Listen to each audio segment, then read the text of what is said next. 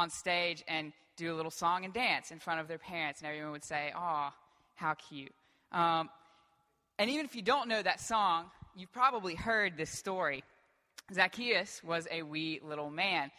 He wanted to see Jesus, but there was this big crowd, and he was short and all, so he had to climb up into a tree to look over the people and see Jesus. But Jesus, being Jesus, sees Zacchaeus up in that tree and calls him down, and then he goes over to his house to hang out. And the moral of this story is that God loves you even if you are short. It's a cute story, right? It's a kid's story. Kids are short, so they can kind of relate to this. But I think that there's a lot more to it than that. And this is not to discount the infinite wisdom of children's stories. Those are some of the best stories. But I think that there is more to this text than just the fact that Zacchaeus was a small guy. So, we're looking at Luke 19 today. Let's read this together. So Jesus entered Jericho and was passing through, and behold, there was a man named Zacchaeus. He was a chief tax collector, and he was rich. We learn a lot about Zacchaeus in these first two lines.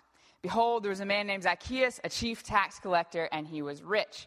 This is what we get as an introduction. Not that Zacchaeus was just short, but that he is a tax collector. And what do we know about tax collectors? People hate them. This is true then and now.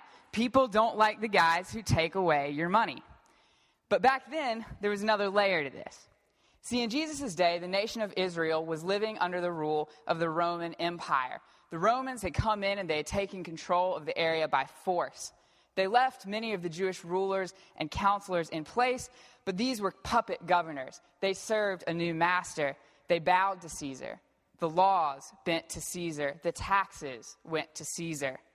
The Jewish people were sort of free to carry on with life as they knew it, but with one difference. They would never again rule themselves. They were subjects of the Roman Empire.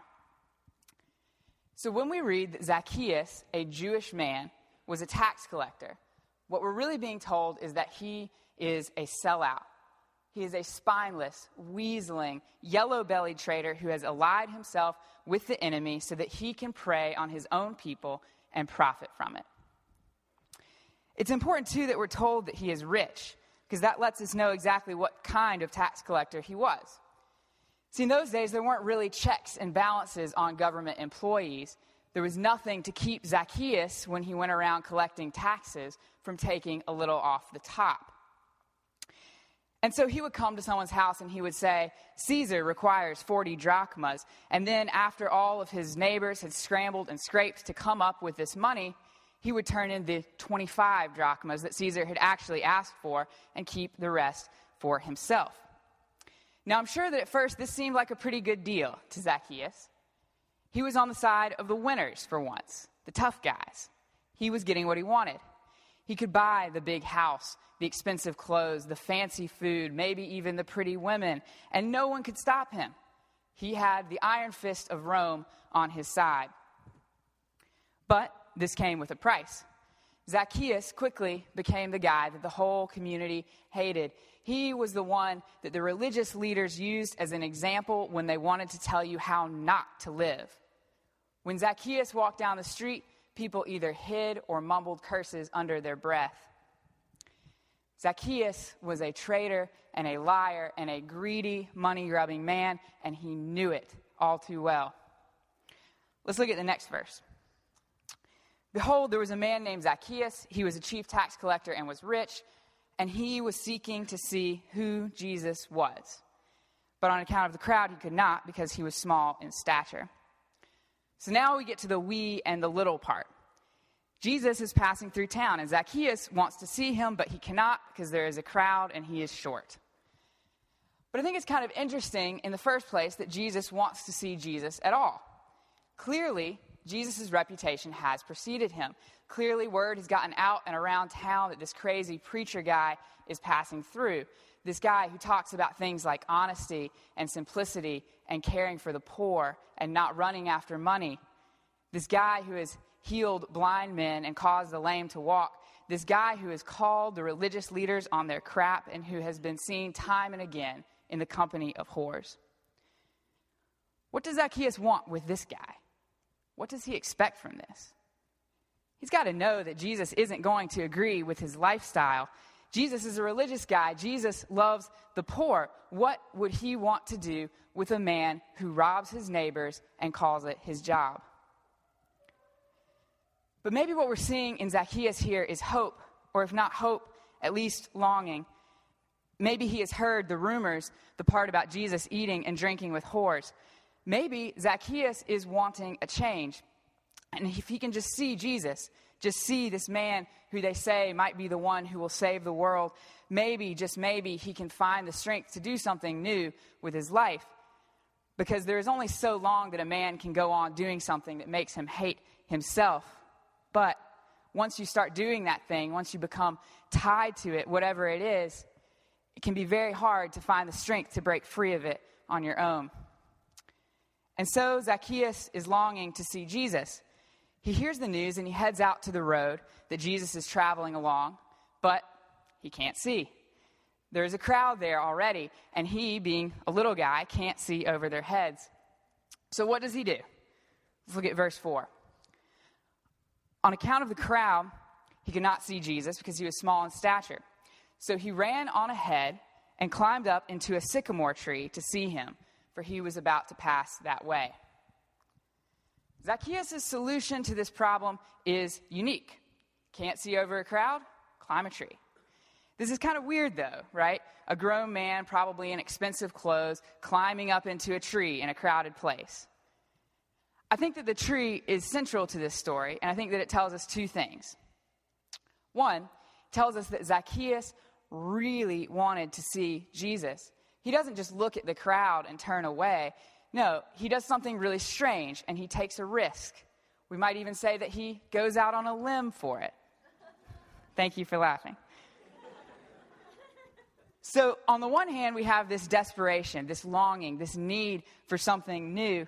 But on the other hand, we have distance. Zacchaeus chooses to withdraw from that crowd. He doesn't muscle his way through.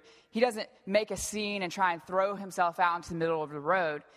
He doesn't, like that blind man that we talked about a few weeks ago, he doesn't start yelling and make himself so much of a nuisance that Jesus has to pay attention. No, Zacchaeus steps back and he climbs a tree. We're kidding ourselves if we think that Zacchaeus could not have gotten through that crowd. Yes, people hated him, and yes, he was short. But what we've got to remember is that Zacchaeus was important and Zacchaeus was powerful. Pushing people around is exactly what he did every day for a living. That second verse at the beginning told us he's not just a tax collector. Zacchaeus is the chief tax collector. He is the guy, the head honcho, the kingpin of this whole crooked operation. And so, yes, the people might have elbowed him or spat at him if he tried to fight through this crowd on his own, but Zacchaeus was not a guy who had to fight his own fights. He had the iron fist of Rome on his side. But here, Zacchaeus does not throw around his power. This time, he withdraws and he climbs a tree. Why? I would say that this choice comes from a place of fear and a place of shame and a place of hurt. Maybe he did try to edge his way through the crowd on his own.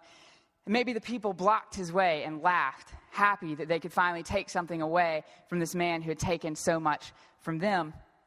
Maybe this time he was too scared to even face the crowd. Maybe over the years, the glares and jeers and mumbled curses had become too much for him to bear. And so he doesn't fight this time. He doesn't use his power. He doesn't even engage with the crowd. He turns aside, runs ahead, climbs a tree, and waits. So this will be a picture of a sycamore fig tree. Might be a little hard to see, but what you can tell from this is not a small little tree. It is not a small tree, and I think it would be a tree that would be pretty easy to hide in. See, the story that we have here doesn't tell us that Zacchaeus was actually trying to go out and meet Jesus. He's not trying to go and talk to Jesus. He just wants to see who he is. And in this tree, he can do that and keep his distance.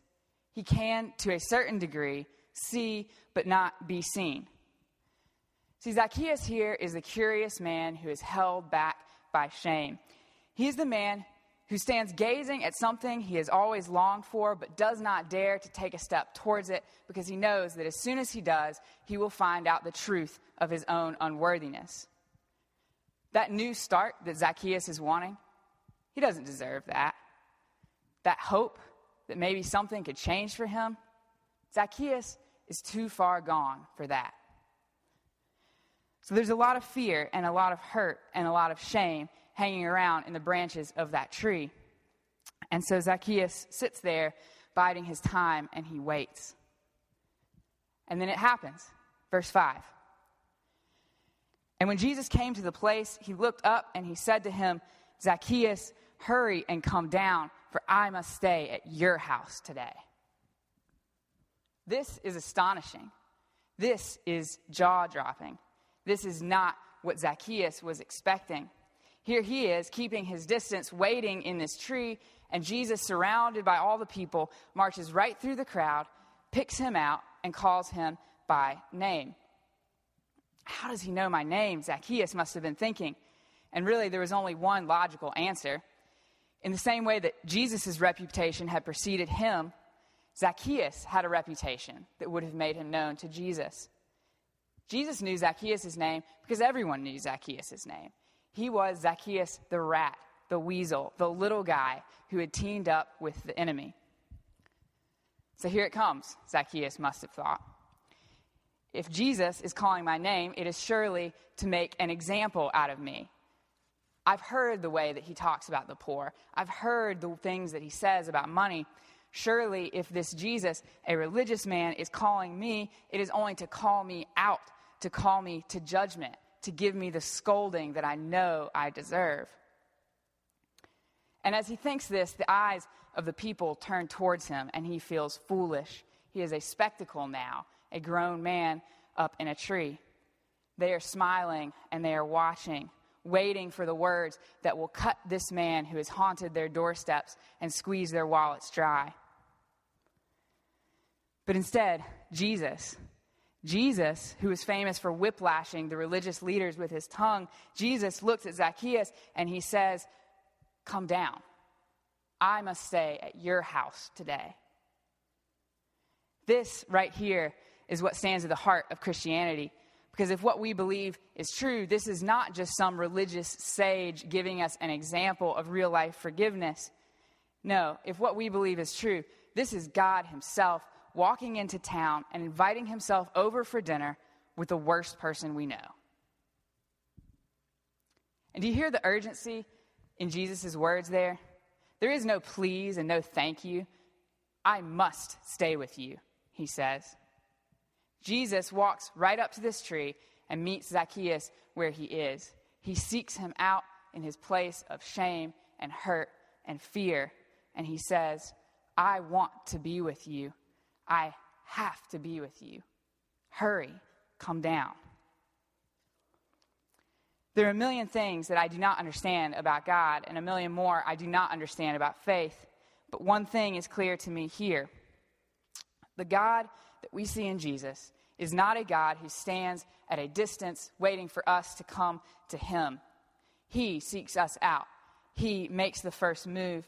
He invites himself over. He is not a God who comes to us wanting things from us. He is a God who comes wanting us, just us, badly. And so Zacchaeus, the story tells us, hurries down from the tree and receives Jesus joyfully. How else could he receive him?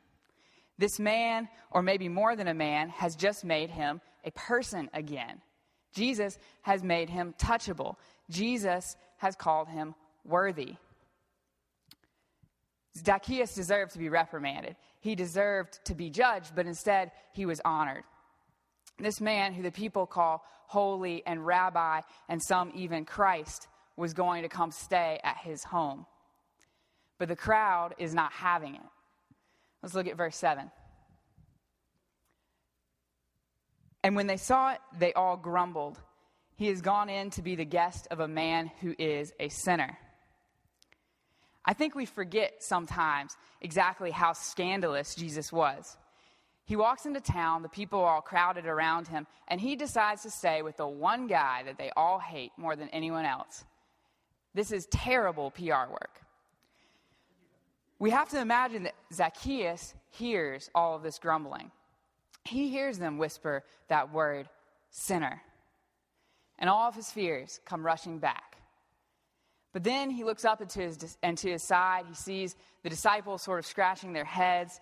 And then he sees Jesus. And Jesus, maybe he's got this wry, quiet smile on his face that sort of says, let them talk. It's still your house that I'm staying at. There are no words of judgment from Jesus. No calls to change or repent this time. Just a look that says, thank you. I'm glad you came down. And so they go, and Zacchaeus prepares rooms for all of the disciples. He calls his servants, because a guy as rich as this certainly has servants, and he tells them to make a great meal, the greatest that they've ever made. And Zacchaeus sits inside, and he eats with Jesus. The text doesn't tell us much of what happens at the house, but somewhere along the way, maybe just after they break free of the crowd, or I like to think just after they finish with the meal, Zacchaeus stands up and says something to Jesus. This is verse 8. And Zacchaeus stood and said to the Lord, behold, Lord, the half of my goods I give to the poor, and if I have defrauded anyone of anything, I restore it fourfold. This is spontaneous giving. This is not something Zacchaeus was planning on. And this is not something that Jesus asked for.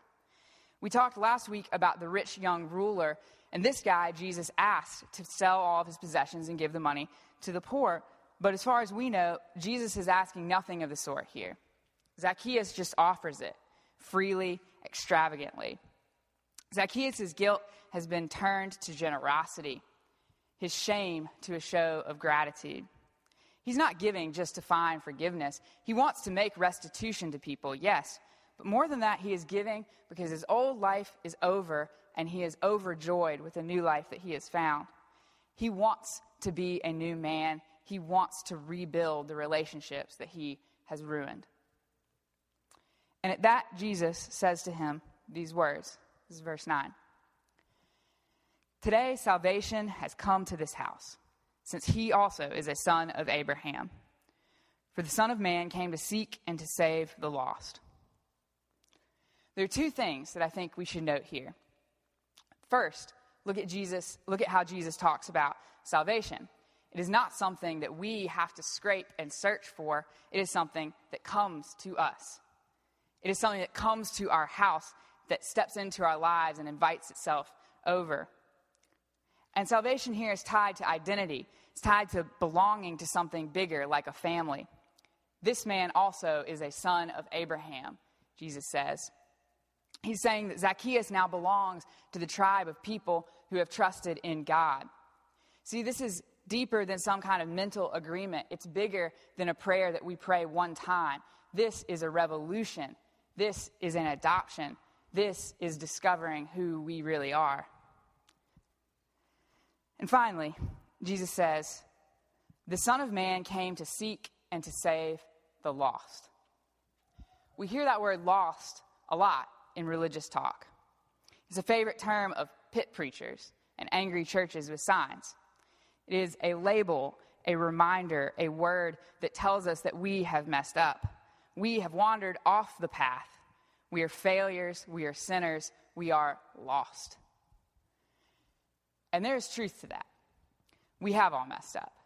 We have forgotten the people that we wanted to become, and we have lost ourselves down some dark and muddy road. But I think that the way that Jesus uses the word here is different. A few chapters back in the book of Luke, he tells these stories, 3 stories in a row about lost things. A woman who has just 10 coins to her name and loses one. A shepherd with 99 sheep safe in a pasture who goes out looking for the one that is lost. A father who stands waiting, wringing his hands, and then when he sees his son coming down the road, runs out to meet him in joy. See, in these stories, the focus is not on the mistakes made by the lost things. One of the lost things is an inanimate object. The focus here is on the longing of the loser to recover something that they love. Now, I don't mean to suggest that God loses track of people.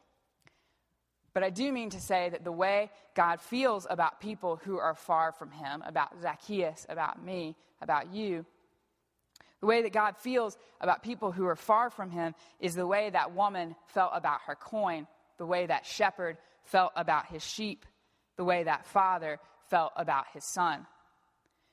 When God thinks of someone as lost, he is not thinking of all their mistakes and missteps. No, he's only thinking of how much he wants them back. Lost things that break our hearts are those that are precious to us. And so Jesus, coming to seek and to save the lost, does not come to Zacchaeus to recount for him his mistakes. He does not come to call him to judgment or demand that he shape up. He comes to him where he is, in that tree, in his place of hurt and shame and fear. And he says, "Come down from there and let me be with you. I must stay at your house today." Amen.